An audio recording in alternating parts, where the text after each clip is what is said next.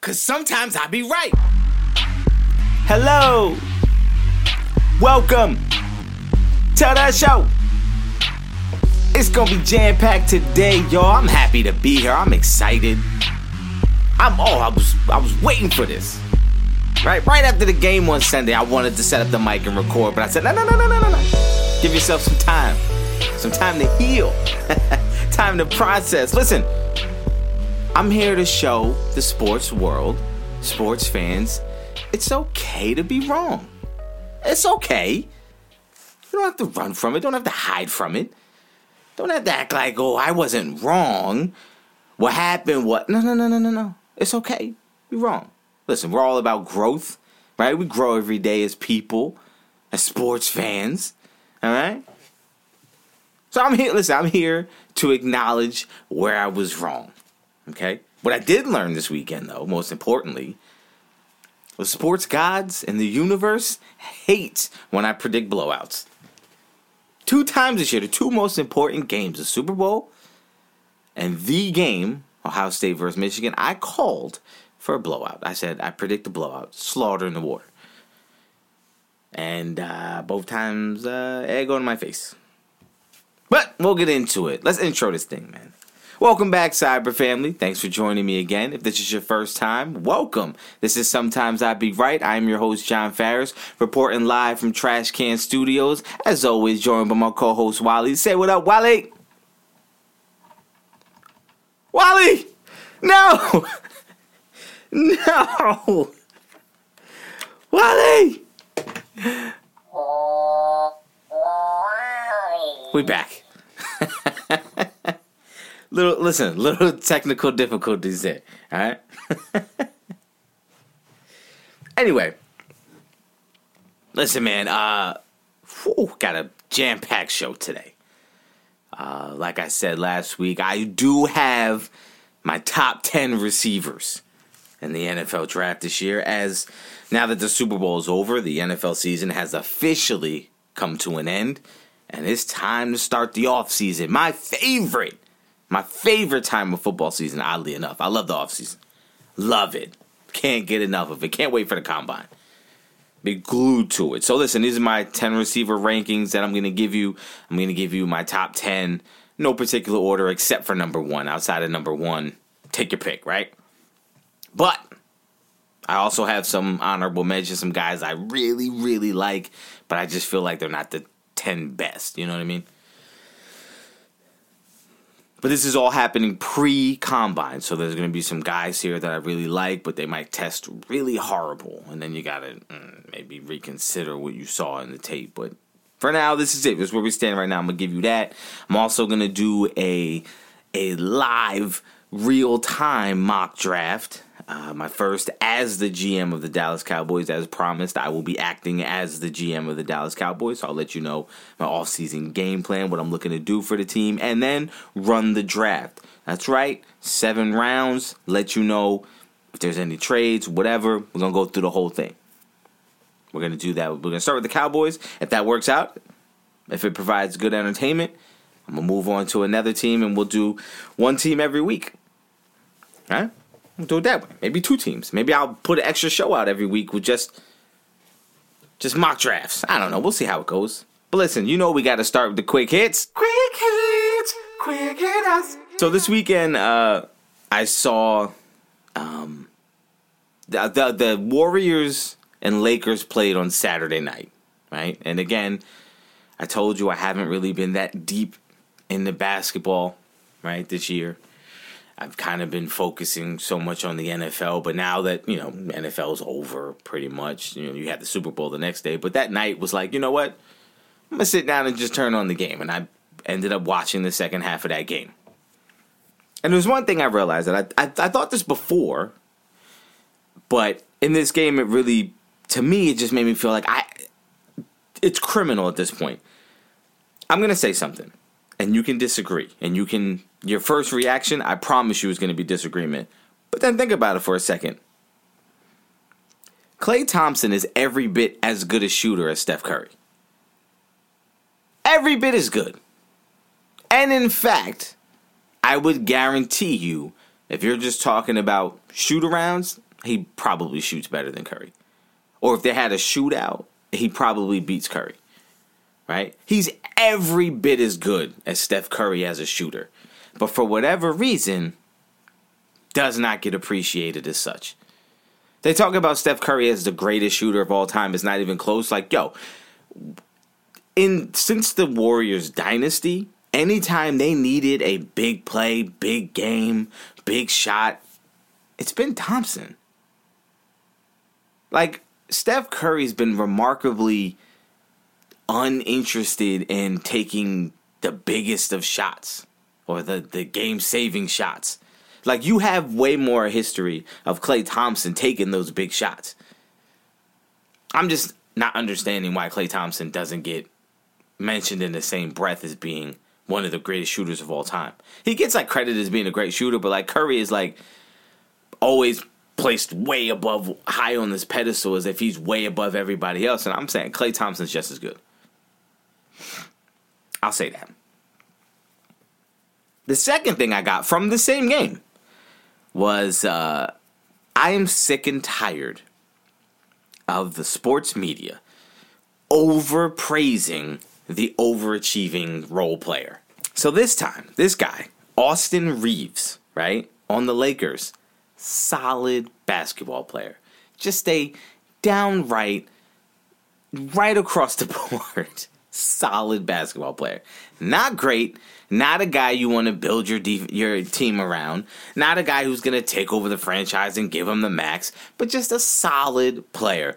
And because he's just a solid player, and because he's not going to get many opportunities, when he does get an opportunity, he goes all out. He played that game Saturday as if it was Game 7 of the NBA Finals. He gave everything he had. Now, guys who play all the time, they understand, hey, this is a random regular season game on a Saturday night before the All-Star break. Like, it's not that important. But this guy, Austin Reeves, he's a role player. This is Game 7. And so he plays well. He has a good game. And all throughout the telecast, they're talking about how great he is. This guy's a really good basketball player. It's unbelievable play. And it's like, here we go. This is going to be the new poster child. Hey, do you remember in the finals, I believe it was 2015, when Matthew Dellavedova all of a sudden became like the guy? Because he played well in the finals. Not great. He played good. But he was an overachiever. And then they try to say going forward, like, you gotta retain this guy. And then he moved on and it was like, you kind of didn't hear from him anymore. But for that moment, he was the it guy. I'm so sick and tired of them doing that. Can we just acknowledge that this guy is just playing harder than everybody else because for him, this is everything? For these other guys, like, we just trying to get through and not get hurt right now. Like, we not, You know what I mean? Like, it's cool. Like, it's a good story. Like, whatever. But overhyping it is bad. Don't do that. You guys know what I'm talking about, right? When it's like a guy, and look, you don't want to say it, but it's usually the white guy. It's usually the undrafted white guy who might be a little undersized, or he wasn't drafted, or he was a 4-year player in college, and he was a solid basketball player, but he just didn't have the athletic ability. He didn't wow him in the combine, so he went undrafted. There's a reason why he went undrafted. Okay? This guy, Austin Reeves, wasn't drafted. There's a reason. Right? He's playing on the Lakers, and you put him in the game. He plays hard. He plays basketball the right way. Give him credit. He's a solid basketball player. He's a good guy to have on the team. He's going to play hard. You know he practices hard. You know he prepares. You know he puts everything into it. Good. Great teammate. If he has a good game, don't overhype it. That's all I'm saying. Because you know what they're going to do? They're going to end up making him. Remember Taylor Horton Tucker? Is that the guy's name? He's on the Lakers now, right? Remember last year when he came? Actually, remember in the bubble when he came in and he was a scoring machine? Wall had a couple good games and it was like, this guy, you gotta retain him, right? Yeah, they kept him. The team's still garbage. What happened to him? Now, nobody even wants to trade for him. They're like, keep that guy. We're fine without him. He's okay. Why? because it was his opportunity to shine, and he gave it everything he had. He played the absolute best he could. Whereas the other guys, you know this, these NBA players, they turn it on, they turn it off. Certain games in the regular season, they give a little more than others. That's all I'm saying. Just less perspective, people. The third thing that came out of that same game is it hit me why I don't like LeBron James. Right? This is not hater talk. This is not hater segment. But here's what happens. So it was a big hoopla because LeBron James became the all-time leading scorer in the NBA in the regular season and postseason. And they made sure to stress, if you combine regular season and postseason, he's got the most points all time. Now, for me, that immediately hit me funny. It immediately hit me as, that's a weird way of saying that. Oh, it's almost like a qualifier. Right? Like, he's not the all-time leading scorer in just points in general, but like, if you add these little qualifiers, then it's like, blah, blah, blah. Now, there you go. There's your... Give him credit. That's when it hit me what I don't like about LeBron James. LeBron James, first of all, I will acknowledge I'm the grumpy old man. In this scenario, I am the grumpy old man who's upset at the younger generation because everything's easier for them. Everything is catered to them, and and everything is more like, oh, it shouldn't, you shouldn't have it hard. It shouldn't be difficult for you. We should do everything we can as parents and as elders to make sure that you guys don't have to struggle, right? And LeBron James happens to be the poster child of that generation that is growing up that, for the older people, feel like have it easy, right? It's like I would say I'm like the first generation. I'm 34, right? I'm going to be turning 35 in April. So I feel like I'm right on that cusp of like my parents grew up at a time where it was still difficult, where your parents still like let you know, said things like life's not fair. Like you're like, oh, it's not fair. Life's not fair. We're talking back. Nah. Hey, Ma, can you explain why you're telling me to do something? No, I'm not explaining anything to you. I'm the parent, you're the child. Deal with it. Do as I say, not as I do, right? Our parents were from that era, so that's how they raised us, right? Physical punishment, that was a thing. Mom tells you not to play with the matches.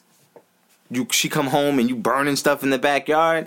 Yeah, drop them to the ankles. Right? That's the era that we came from. Now that I have children, I am like the first one, like, it's not okay to raise your kids that way. So we kind of incorporate some of the, try to get your kids, you have to instill in your kids some level of mental toughness. But at the same time, you have to keep in mind their mental health and what they're going through and try to mold them psychologically to be healthy in that end as well. Right? Whereas when we were kids, nobody cared about your mental health. We didn't care about your feelings. I am your parent. Do as I say. If you don't, there's consequences. That's it. Right? There was rules. There was structure. Now it's more or less like, I don't want to say like kids run things, but like my mom will listen to me have a conversation with my daughter. Like I'll ask her to do something and she'll say why. And immediately my mom's triggered. Whereas me, I'm like, no, she don't mean it in a disrespectful way. She just wants understanding. And I'm one of the people like, I want you to understand why I'm telling you to do something so that I don't have to ask you to do it next time. You'll automatically do it because you understand why it's important to do it. And you don't need anybody to tell you. You get it, right? That's my philosophy. So I got off on a tangent. I'm sorry. But the point is that LeBron James is the poster child for that generation, the generation beneath me, which feels like we're gonna disregard how much easier, how much softer the game has become, right? How catered to the stars the game has become. Like it's hard to explain, but it's kind of like you can't criticize LeBron or else you're just a hater. It's like you have to acknowledge he's the GOAT, or he's the greatest of all time, or he's the greatest of this generation, or you're just a hater and we're going to disregard you. You're just hating. And it's like, no. I'm just being objective. Like, I'm not an old head. I'm not living in the past, but I'm just saying, if you have the clear path, right? Like, if you have a clear path, when you make it to the finish line, I can't praise you as if you went through hell and back.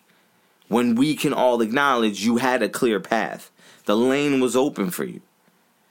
When you struggle, when you fail, it's not wrong to point out that you struggled or failed. For example, to end that game, LeBron James, 3 free throws to tie the game and send it in overtime, you choked. You bricked the first one. You choked outright.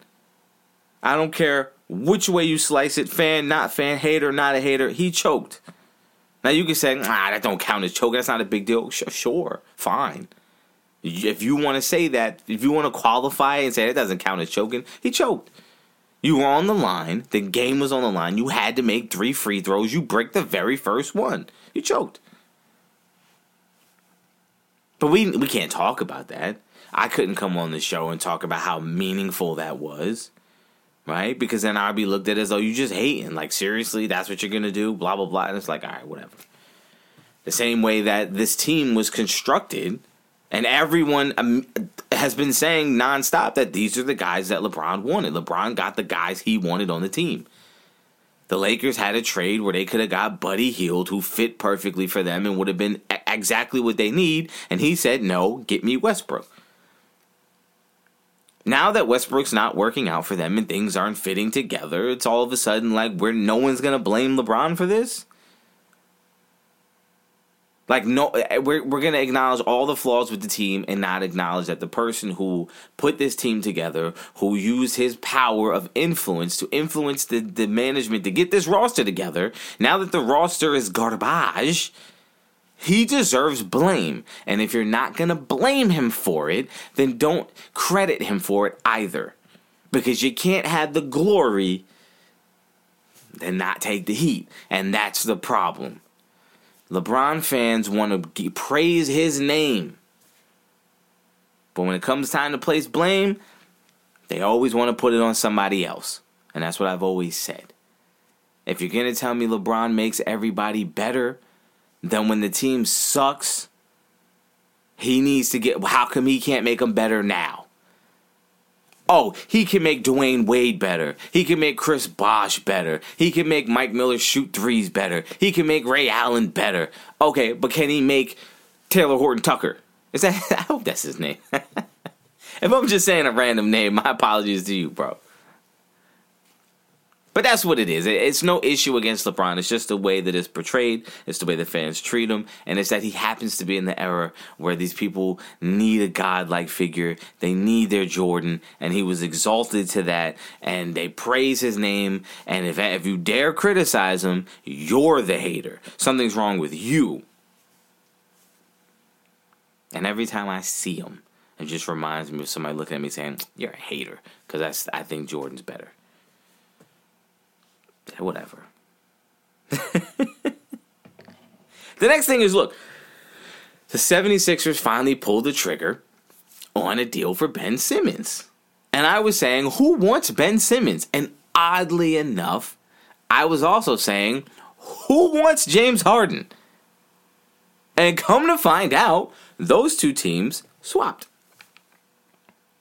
And even more odd, and even a crazier twist of fate, I think the Nets won the trade by a mile. Because, look, it's all about fit. Listen, James Harden was, and always will be toxic to your roster. Toxic. Like, I'm sorry. The guy had a great role, right? A great role in OKC. They had a team that was set up to do great things. He was coming off the bench, 6-man, still playing like 30-plus minutes. Like, it wasn't like he was getting 10 minutes a game. He was playing big minutes. And in important moments of the game down the stretch, he was playing. He wanted more. No problem. You want more money. You want a bigger role. You want more responsibility. No problem. Totally understand that as a player. So you go ahead, you get out of there, you go over to Houston, right? Great. You're running the show, doing your thing. Oh, but you fail multiple times in the playoffs. Not your team failed to win. That's not the problem. The problem is your team failed to win, and you sucked too. You shot 2 of 12 from 3 in a pivotal game of a series. Kept chucking them up, though. You disappeared in a game and lost by 30 to the Spurs, who didn't even have Kawhi Leonard. That was you. You failed over and over. You didn't show up big. You put up all your regular season numbers. I'm averaging 36 points a game. 34, 10, and 10. Like, okay, he's going to get numbers. But at the expense of team chemistry, at the expense of a flow. There's no flow. If you watched Houston, it was literally James Harden, dribble, drive, foul call, 2 free throws, do it again. Dribble, step back 3, hit it, okay, cool, go back again. And that was the offense. Every once in a while, he'd pass it to somebody, they'd hit an open 3. Okay, you wasn't going nowhere in Houston, so now all of a sudden he gets mad. So he starts throwing a hissy fit. I want out. I want to trade. Gives him a list of names he wants to go to. They trade him to Brooklyn. Great. He's in Brooklyn, a year? And then decides, I want out. Like, what? What? Yeah, I want out. I don't want to be here no more.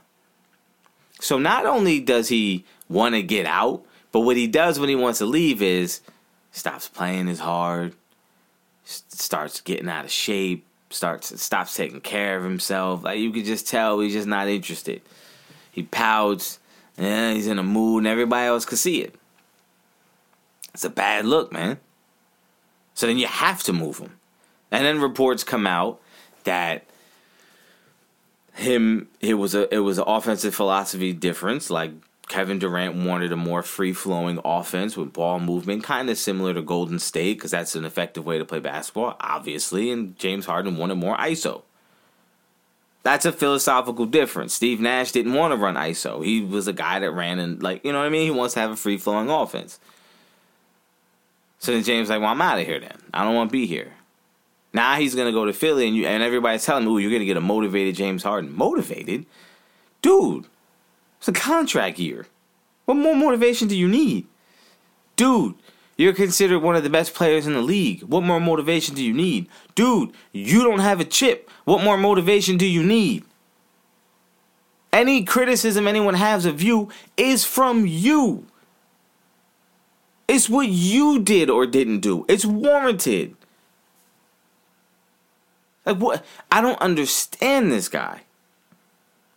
And if you look at his numbers, tremendous numbers. Here's one thing I know. Joel Embiid, alpha. James Harden, alpha. How long do you think it's going to be before James Harden goes back to doing what he's always done, which is, I want to control the ball. It's about me. And then Joel Embiid says, yo, get me the ball. And then they start butting heads. I give it 55 games together before it's like, okay, they don't like each other no more. It's over. Now, you gave up Ben Simmons, and you know how I feel about Ben Simmons. I don't get it. But in Brooklyn, it's a perfect fit. Because you got Kyrie next to you, and you got KD. And they brought over Seth Curry, so you got the three-point shooting. We don't need you to shoot, bro. Play defense, do what you do well. Play defense, guard the best offensive player on the other team. Great. You don't have to worry about offensive production because we got 3 other guys on the court that can bring the ball up and control the ball. You don't have to do it all. You could basically become a 3-and-D guy. Work on your shot in your own time, and if that comes along, it comes along. If not, just run the break. They don't need, you know what I mean? Like, he's not the guy they need to depend on. He could be a complementary piece, which means, hey, take advantage of what he does well. What he doesn't do well doesn't bother you, doesn't affect you, is not something you need. Perfect fit. He's going to excel there. Right? But why do you want James Harden? James Harden is one of those guys that's literally like when you look at the numbers, it's like a no-brainer. This guy's great. If you just look at the numbers. If I pull up James Harden's stats, even for this year, it's like, what? He's having that good of a season statistically? But then when you think about it, it's like, yeah, but what does that equal? They've lost 11 straight games. Now, I know he hasn't been playing all 11 games or whatever, but the team's not like, you know what I mean? James Harden missed some time. That's just what he does. I don't know, man. James Harden, to me, no-go. Toxic. Don't want it. How long is it going to be before you force your way out of this one? Before you don't get what you wanted. I just think the reputation speaks for itself. I think if you want to be one of those people that think James Harden can play basketball, sure he can. James Harden is a great player. Just not a great teammate. Unless he's happy. Like, if he's getting everything he wants and everything's cool, he's great. But eventually he's going to have his moment, and you're going to have to deal with it, and he's going to make things real uncomfortable around there. And he's got a guy in Joel Embiid who ain't with nobody making him uncomfortable. He's the one who shakes the tree. So now you got another guy coming in that's going to try to do that? No, we're not having that, homie. There's going to be fights. But, hey, good luck, Sixers. Hope it works out for you. Other than that, as far as the NBA trade deadline, that was it, man. Pretty uneventful. I mean, there were some other trades, obviously, but nothing that I felt like shook up the world. You know. The Knicks, of course, didn't do anything. And then the Lakers didn't make any moves. And you know what? I don't feel bad for them. I don't. They are exactly what they deserve to be. Westbrook was never a good fit for what they needed. The players they had and what they needed to improve the team didn't need Westbrook. Alex Caruso, that's what you needed. A guy that can come off the bench and provide some offense that was unselfish, that was a little athletic, but played under control. Was willing to fit into a system. Willing to play within a role, accept a role. That's what you needed. You got rid of all of your quality role players. Kyle Kuzma, that's a guy who just shipped off. Like, we don't need you. Don't worry about it. Yeah. Like, no. Like, you. And then you brought back older guys.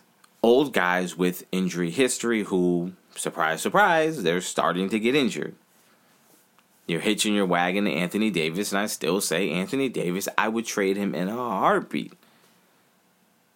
Get out of here. I keep imagining what it's going to be like when LeBron leaves.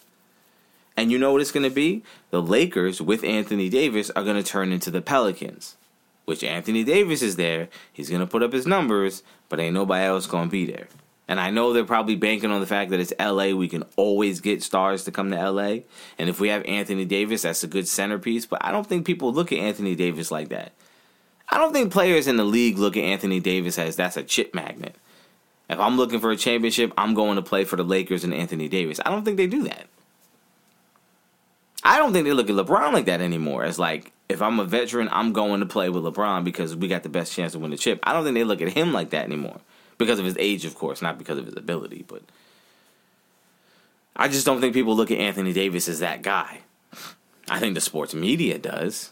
I think the GMs, some of them kind of still fall in love with the fact that he's 7 feet tall, but he can handle the ball a little bit and he can step out and guard a guard if he needs to. But not consistently. And no offense, but if you're 7 foot tall, and Steph Curry gets by you and goes for a layup, like, you can still do you can still block it from behind because you're so damn tall. Like, you got beat on the play. You were just physically bigger than him, so you can kind of make up for it. You know what I mean? The hate is just. I try not to be a hater. Y'all make me this way. The people that come out there and praise, like. This is going to transition me right into let's get into the Super Bowl, man. Let's spend some time getting into the Super Bowl. First of all, let me just say, let's get it right off the top. I started this program, I started this show, right? I believe it was the first episode. I was going to go back and pull the audio, but it was one of the first episodes. I don't even know if I made a single statement that I could just isolate. But I felt like when the Matthew Stafford trade happened, I felt like you were trading an apple, a Macintosh apple for a Honeycrisp. Right? Anyone who knows apples knows that there's different varieties of apples, and Honeycrisp apples are probably the best. Like the sweetest and the crunchiest. They got the best crisp. Look, I'm a little hungry, all right? But that's what I'm saying. So you're basically trading an apple for an apple. One is better than the other, sure. But if I want an apple and I gave you a Macintosh apple, you wouldn't be upset that it wasn't, a Honeycrisp. You wouldn't be like, oh, this apple sucks, blah, throw it away. You would say it's still an apple. That one could be better, but I think I'm still going to get the same satisfaction from both. That was kind of my point, and I felt like Matthew Stafford hadn't done anything up until that point that you make the trade. He hasn't done anything that Jared Goff didn't, and I didn't understand why people felt as if Jared Goff couldn't win a Super Bowl. Now, two things. Number one, Matthew Stafford came in, got to a Super Bowl, and won it. They won the trade. That's what they wanted. That's what they got. Round of applause for you. Right? But now, that's just me being no ego, no nothing. I was wrong. The trade was a good trade for them because that's what they wanted. But you notice that sometimes I be right. And you know what? I think in this case, I was right and wrong. I think there was a little bit of right in what I was saying, and there's a lot of wrong. But the little bit of right is Matthew Stafford didn't do anything in these playoffs that I feel like Jared Goff couldn't have done if he was in the same situation. Oh, that's right. He threw a pass on the last drive against the Buccaneers to a wide open Cooper Kupp. A pass that you could have underthrown and he still catches it. You could have overthrown a little bit and he's still able to make a play on it because he's by himself. Like, it's a throw that I don't think anyone watching says Matthew Stafford's the only one that can make that throw. I think you could rattle off every single quarterback in the league, except maybe Dak Prescott, would have made that throw. He's wide open. And what you don't realize is you want to praise him for that. But hey, your team with Matthew Stafford, this god all of a sudden, was up 27-3 and did nada until that drive, and then had to make a play, and then made one throw to a wide open guy, and it's like, whoop, you're forgiven for the fact that you almost blew the game. Hey, against the 49ers, we forget that he almost he tried to blow the game. Imagine if that safety catches that interception against the 49ers, and they just go down and kick a field goal. Just a field goal. Do you know how different that game is? And what if they don't win that game? What's the storyline now about Matthew Stafford? And that's what I don't like. Actually, it's not that I don't like it. I don't understand it. I don't understand why all of a sudden it was like this big, oh, good for Matthew Stafford. We're rooting. He deserved it. For what? Because he was stuck on a bad team? Hey, I know a guy that was stuck on a bunch of bad teams, gave it everything he had, and only got dookied on. That's right, Tony Romo. Take it from an objective Cowboys fan. Tony Romo played with a lot of garbage, right? And he overachieved, and he did way more than expectations, and got himself into a position where he was being compared to the best quarterbacks in the league, Hall of Famers. Offensive line was always bad. Never had a running game until DeMarco Murray, and that was for one season. And look at what happened. MVP candidate and got robbed of the MVP.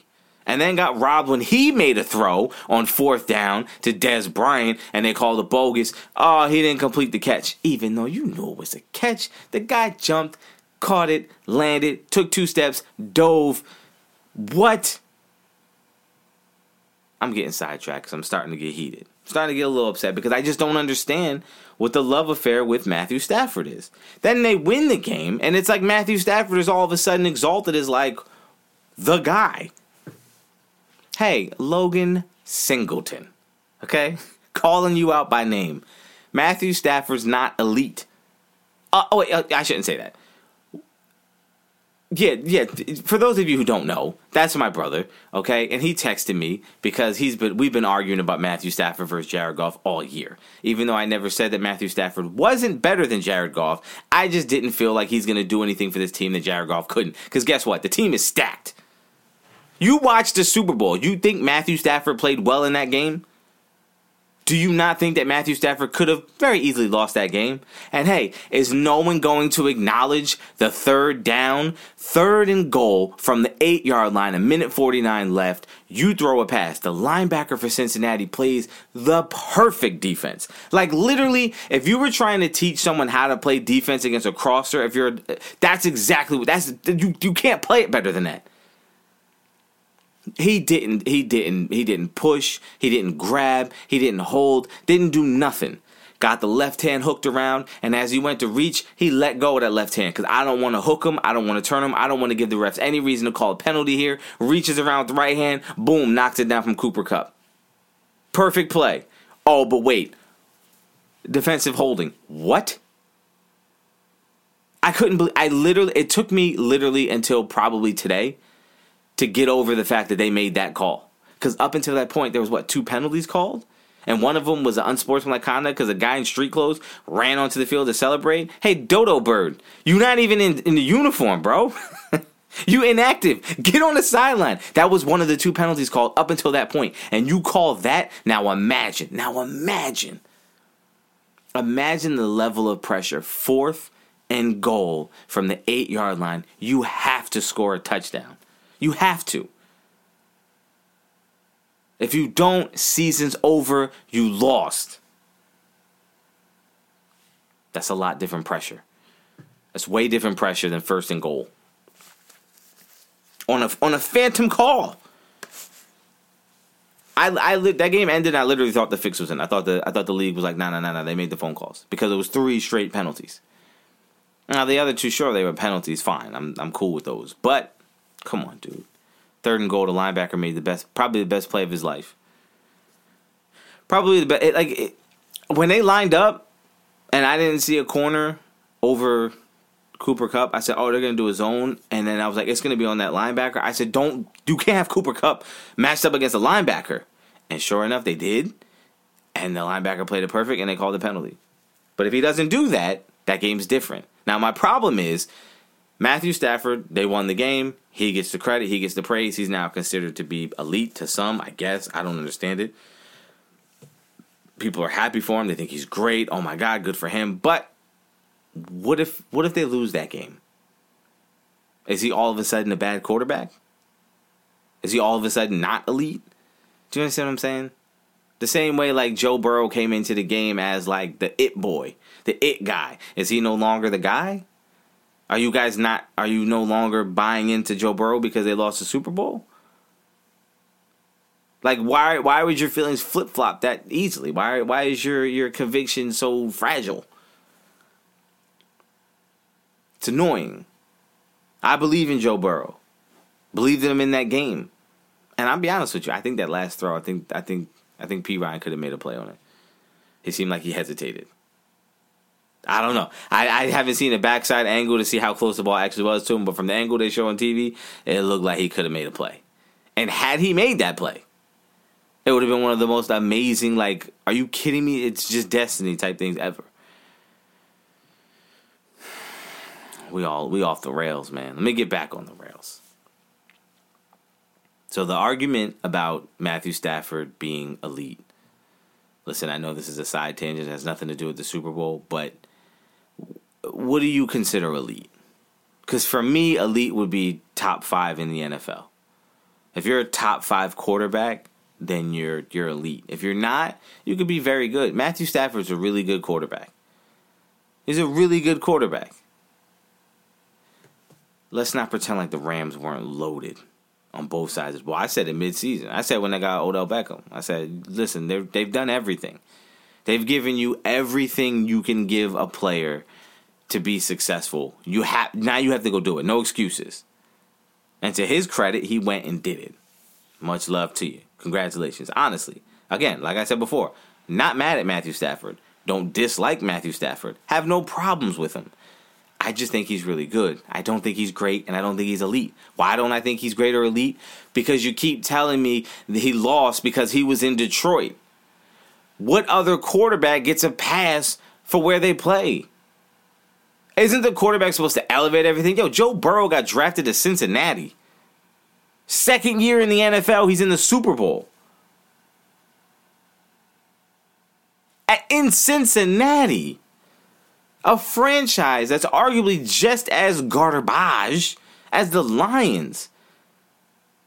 The Cincinnati Bengals, whose owner is notoriously cheap, who TJ Houshmandzadeh came on TV and said that they make you pay for drinks in the vending machine.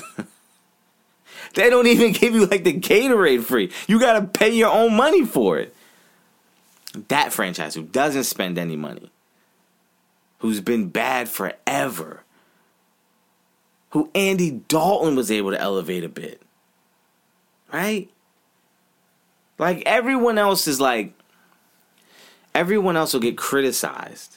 And Matthew Stafford got criticized for coming up short, even though it was the Lions. They say, yeah, but if you're elite, if you're that guy, you got to get your team over the hump. You got to win some games. Cool. All of a sudden he gets traded to the Rams, and he was always elite. He was always great. He was just trapped in Detroit. Like what? I've never seen. This might be the most amazing turnaround from being like, yeah, we don't care about you to you're the darling that I've ever seen. And I know that comes across as hate. And like I said, you guys make me a hater. You make me the hater because y'all go crazy for stuff like this. But anyway, I thought the Super Bowl was good. I thought it was a good game. I really didn't care until 10 minutes left in the fourth quarter. And then I got really, really invested. And I badly wanted the Bengals to pull it off. They made some mistakes. The offensive line fell apart. Listen, man, they held up well for as long as they could. It's hard, bro. It is hard. That D-line was legit, and that was the storyline going in. Their defensive line versus the Bengals' offensive line. The offensive line for the Bengals is pretty trash.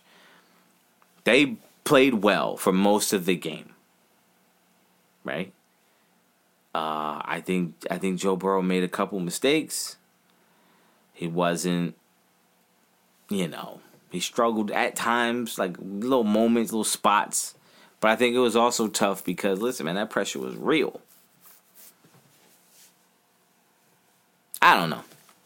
I still believe in Joe Burrow just as much as I did before. I don't think this game says anything negative. Actually, in fact, I looked at it as like, oh, he's coming back for sure. He's gonna win a Super Bowl for sure, no doubt. He's winning a Super Bowl, and I just wish he played for the Cowboys. God, yeah, this was supposed to be a Super Bowl recap, and I haven't recapped anything. I've literally just gone on a rant about Stafford, and so much so that even though I admitted I was wrong, I then followed that up with about 20 minutes of me ranting about how I was kind of right. Let me set the record straight. I was wrong. I honestly didn't think the Rams were going to get to a Super Bowl. I didn't think the Rams would win the Super Bowl. Matthew Stafford didn't do anything this season or this postseason or the Super Bowl that made me feel like I was wrong about him. I wasn't. That's exactly what I thought Matt Stafford would be able to do. I just didn't think it would be enough. And look, you got that defense. It was enough. Good for him, man. I'm happy for him. Good for the damn. Now that we got the business out the way. Let's get into some fun stuff now. Let's get into the fun. I would like to tell you guys, I went through receivers this week. Next week, I'm going to go through defensive linemen. Yeah. I don't know if I'm going to split it up into interior linemen and ends. Like if I'm going to do D tackles and then defensive ends, I might. I don't know. I don't know yet. But I'm going to do defensive line because that's important to me. Because as you know, I was just hired as the Cowboys GM. So first, I got a lot of things I got to take care of. And one of those things is we got to upgrade the defensive line. Potentially. We'll get into it in a second. But this week, I spent time on the receivers. And there's a lot. And all of these guys will be at the combine. There's a couple guys that I just don't like. Like, it's just...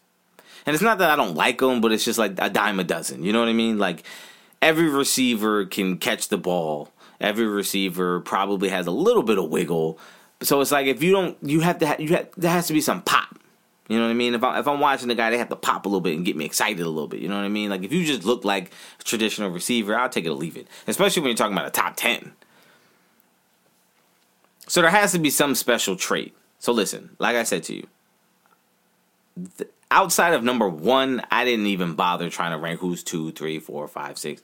Now, I have personal preference, but at the same time, it's like once you get through, there's one clear-cut guy who I feel like is just, that's the guy you take.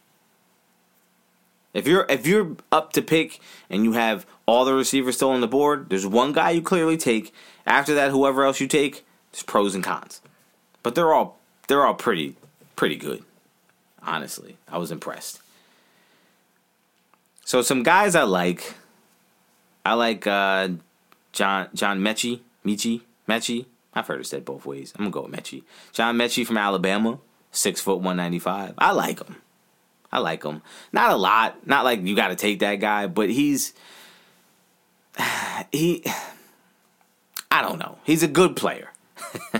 And because he plays in the SEC, because he plays for Alabama, you know he's got toughness. You've seen him go against great competition. You've seen him run inside routes, outside routes. You've seen him do all that stuff. You've seen him do everything you need a receiver to do. He's a good player. I just think there's other guys that I would take over him.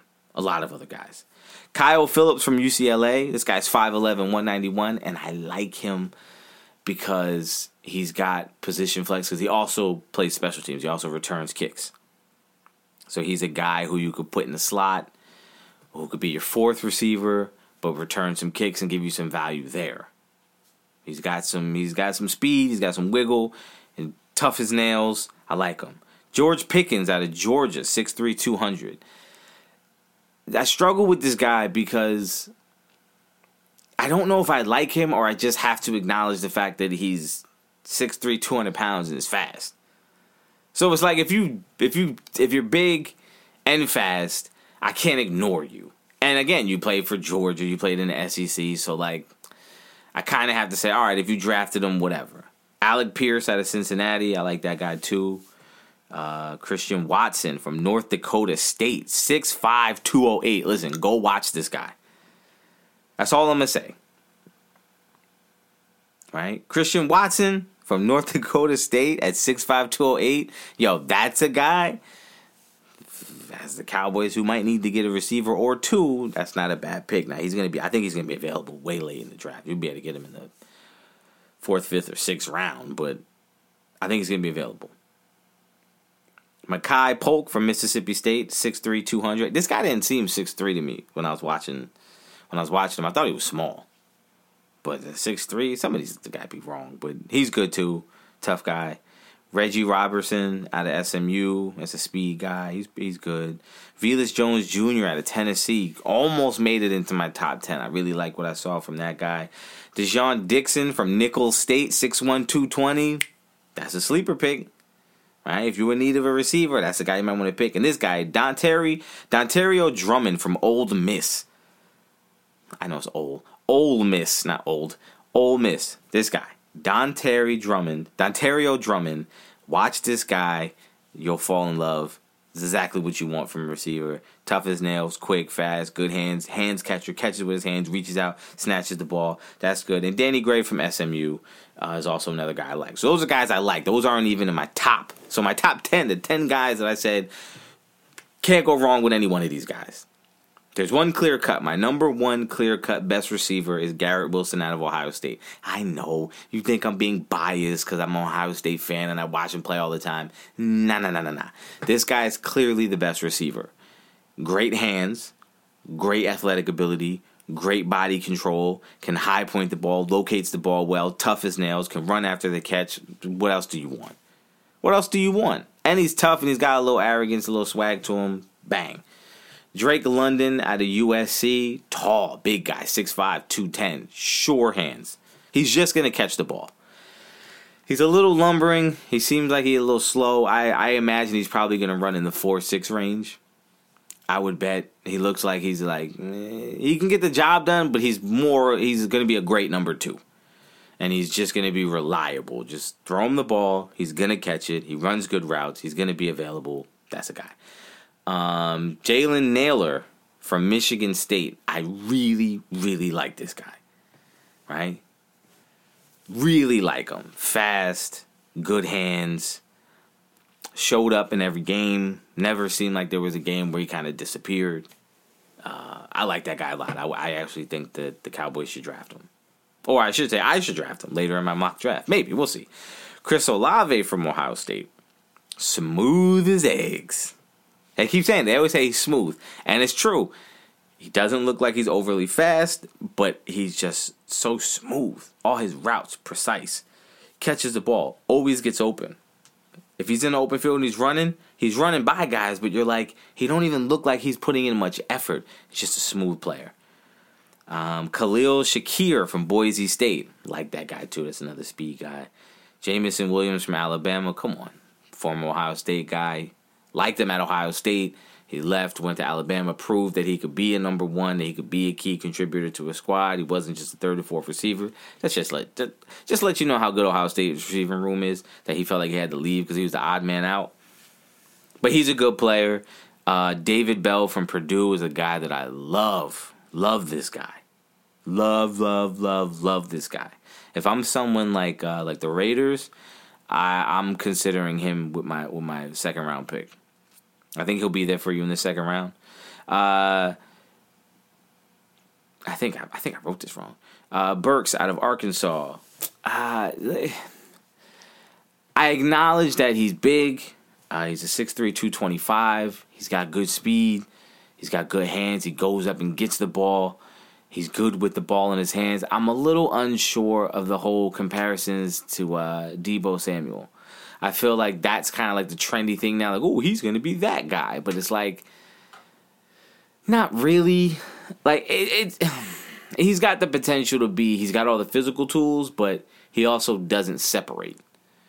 Like, when you watch him play, it's always contested catches. Like, he's not really separating. So I don't think he runs really good routes.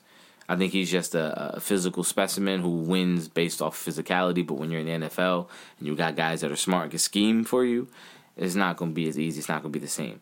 Jahan Dotson from Penn State. Really like this guy. He's a little smaller, though. 5'11", 184. He's slight, but he's got really good speed. He's got good hands. He's tough as nails, and he's got the right swag.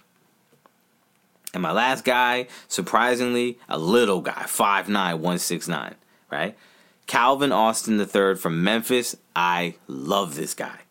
I want this guy on my team. I don't know how it'll happen. I don't know where he's going to play. Right? Because he's little. 5'9", 169. Yeesh. Little guy. But listen, let me tell you something. Excellent. Excellent tape on that guy. Fast. Put the ball in his hand, he's making plays. That's all it is. He's just a playmaker. And that, to me, is unbelievable. I like that guy a lot. Right? So my big takeaways, my big ones I want you to pay attention to, okay? I'll take Khalil Shakir from Boise State. Pay attention to that guy. David Bell out of Purdue. Calvin Austin III from Memphis. And Christian Watson from North Dakota State. I really like that guy a lot. I feel like I should put him in my top 10. But he's first name out, right? He's like 11. So no harm in that. But that's my top 10 receivers. Argue with me if you wish. Right? There's no right or wrong answers. Listen, after the combine, we'll go revisit this and see if any of my opinions have changed once we get 40 times, verts, once we see them run the drills, see shuttles and all that stuff. Well, then we'll kind of start to make adjustments. Maybe some of these guys that show up good on film test like garbage and make you say, whoa, am I really going to take Drake London if he's running a 4.8? I don't know. Philosophical issues. Anyway, so now it is time for my official first day as the Dallas Cowboys general manager. So, for some reason, Jerry Jones decided to hire me. He told me, listen, you got full control. do what you wish. Just get us a Super Bowl. First order of business, we got to figure out what we're doing with Amari Cooper.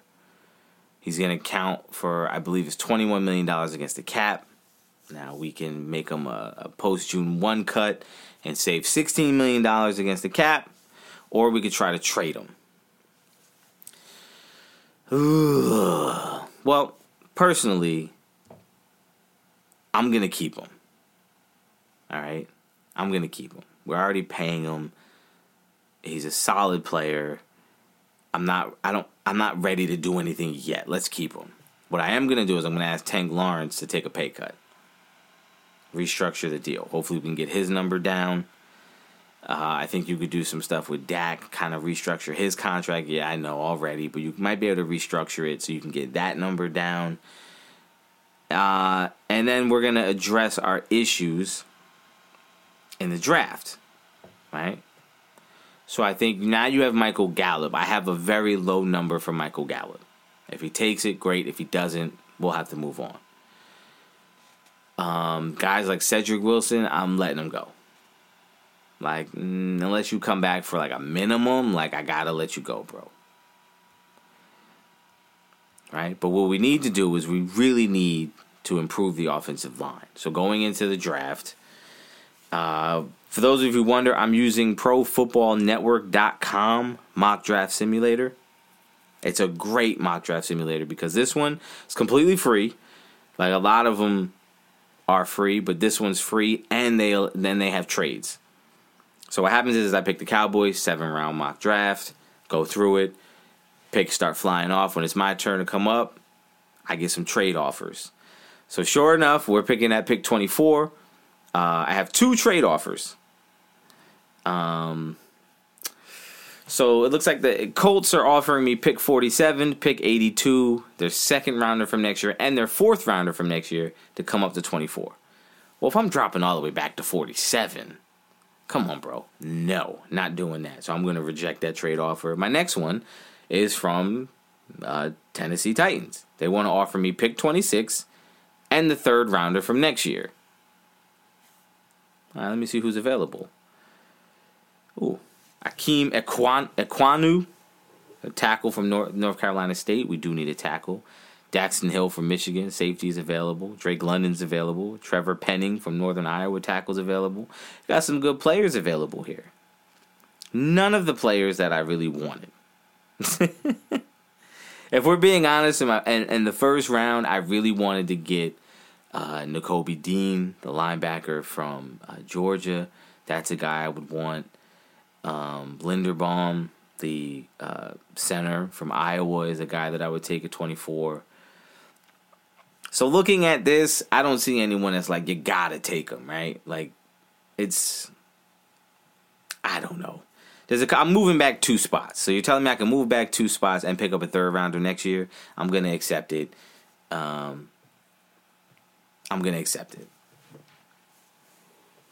right, so now I'm picking at 26. And the Colts are coming back, and they're still trying. They still want to move up to 26. They're offering me pick 47, their second and third rounder next year. I'm still saying no. I'm not getting out of the first round. But now this is interesting. I got another one. Kansas City Chiefs are offering me pick 30 and pick 103. So that's moving down 4 spots. And my third offer is the Steelers are offering me 52 and 84 and their second rounder next year. And they want me to give up pick 26 and pick 201. I'm saying no to that. I'm not moving down to 52. I need a first rounder. But this pick 30 is interesting to me.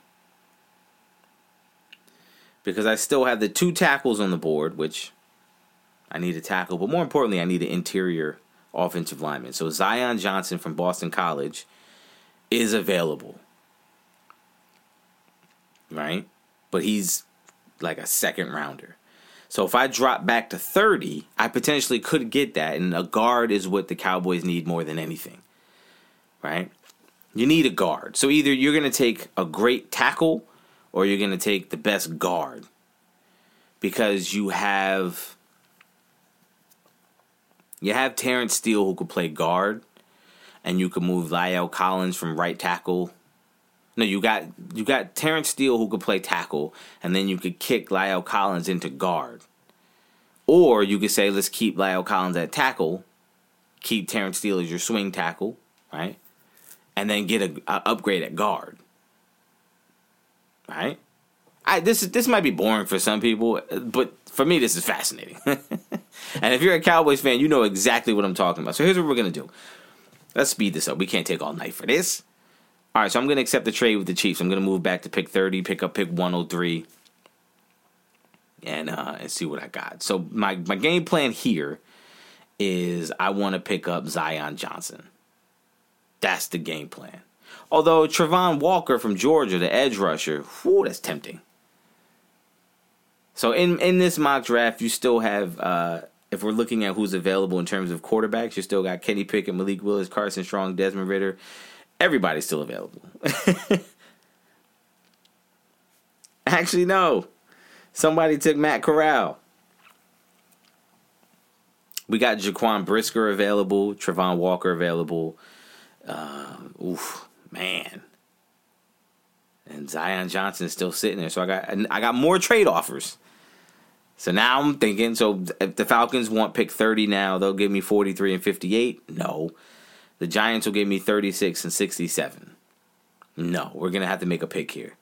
Do we go with the safety, who is Jaquan Brisker, who I watched a little bit of Jaquan Brisker, love him, right? He's fast, smart, always around the ball, makes plays.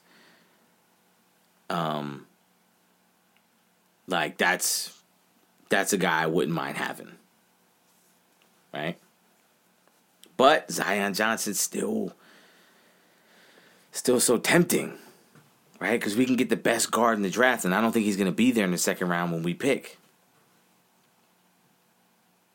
So what do we do? Right? Like, you got to go with... Well, it starts on the lines. We're taking Zion Johnson at 30. Bang, got it. Ha ha. All right, second round, pick 56. We got some trade offers. Chargers want to move up to 56. They're willing to give us pick 79, pick 122, and their third rounder next year. Nah, that's too much of a drop. The Patriots want to give us pick 85 and their second rounder next year, and I don't trust the Patriots. They're too shady. Rejected. They're trying to play me. All right. So who's available? So now in the second round, we're looking at Lewis Sine, the safety out of Georgia. Now, the Cowboys, we do need a safety. You got Jalen Tolbert, the wide receiver out of South Alabama. And listen, I didn't mention him in the receivers that I like. A lot of people like this guy. I wasn't very impressed. Now, we could go tackle here. We could reach on a receiver. But if I look at the receivers who are available, right? You know, George Pickens is still available. He's down. Christian Watson, who I really love, is down. He's ranked at 79 on this. John Mechie is ranked at 85. Justin Ross, who I didn't like. Wendell Robinson, I didn't like. Alec Pierce is lower than that. Khalil Shakir, Calvin Austin III from Memphis is ranked 128 overall. So we're going to have our pick of receivers, so we're going to get rid of that. Now, if we look at defense, and we want to look at, let's say we want to look into getting a safety. See, I haven't really looked at safeties yet, so I'm not really sure who I'm looking at. So let's go with, we're going to make an adjustment on the fly. We're going to make this 3-round mock because 7 rounds will take too long. I could tell I'm probably boring some people. So what I'm going to do here, because he's ranked so high, I'm going to take Lewis Sine, the safety out of Georgia, with this pick. That's what I'm going to do with this pick as of right now. Listen, I'm going to readjust this at a later date, but that's what I'm taking with my second pick. So my third pick, and we're only going to do 3. We're going to go 3 rounds for now till we get later and we start reviewing more and we know more players. We can make a better assessment. In the third round, I'm kind of wiped out in terms of in terms of all that. But I'm gonna go receiver here. I think that we have to take a receiver because we need one. My guy is gone. My guy from North Dakota State, he's gone. He didn't make it. Because I'm assuming that we keep Amari Cooper, we still have CeeDee Lamb, and we have Michael Gallup coming back at some point from his ACL. And even if he doesn't, then I still like CeeDee Lamb being on the outside with Amari Cooper, which means we need to get a guy in the slot. And you know who I'm going after? Calvin Austin III out of Memphis. Now that's dangerous. That's a guy that could take the top off the defense. He can get downfield. He could do well short, intermediate stuff, and then you have an excellent receiving core. And then when, Gallup does come back, this guy also offers you special teams ability where he can return kicks. So that's what I'm doing. That's what I'm doing. There it is. That's my 3-round mock draft. Listen, very rough around the edges. I know. I know. I'm thinking I should probably make that a separate show. From now on, I think the best way to go about it is probably say the mock draft stuff separate. We're going to put that out separate for those who really care about all that. The people who just want to hear sports talk, maybe it doesn't fit in there. But we'll see. Listen, let me know. Reach out to me. Let me know. You know the socials. The John Farris. John Farris. Yeah, The John Farris on Instagram, on Twitter. Hit me up. Go to the show page. Leave a comment. I read those. Trust me. I look into all that stuff. And let me know what you think. If this is something that you want to continue on this main feed, we'll continue to do that as part of the show at the end. If not, we can make it a whole separate show and we could really get into the weeds and really get into all these different players and different scenarios. But that's it for today, man. That's my time. Listen, I just want to thank you all for listening again, for joining me this week. I hope you had a good time. If this is your first time, I hope you come back. If this is not your first time, listen, like, subscribe, share, give it to your friends. Let everybody know. It's me, baby. I ain't gonna lie. I ain't too proud to say I was wrong. Listen, when it comes to Stafford, I was wrong. Comes to my Super Bowl pick, I was wrong. But it's okay. Joey B gonna be back. Matter of fact, the Cowboys need to trade Dak Prescott. And get Joe Burrow in town, baby. I will say, listen, we're talking about the draft. This is a side note. Talking about the draft, listen, I like Matt Corral a lot more now than I did before. More and more I see him, the more and more I like him. Something about that guy. I know I compared him to Jimmy Garoppolo and said that's what you're going to get, but I think I'm wrong on that. I think this guy's got a little something. He's got a little juice in the arm. A little competitive edge I like. Listen, man, thank you guys for joining me. I don't really have any predictions this week. It's the first week football free, so it's kind of weird to me. I'm kind of unfamiliar. I don't really know, I gotta get into the swing of NBA before I can start making predictions on it. So no predictions this week. Actually, I got a prediction. I'll predict that something's going to happen in sports that I'm going to really be excited to talk about next week. Listen, thank you all for joining me. Have a good week. See you next week.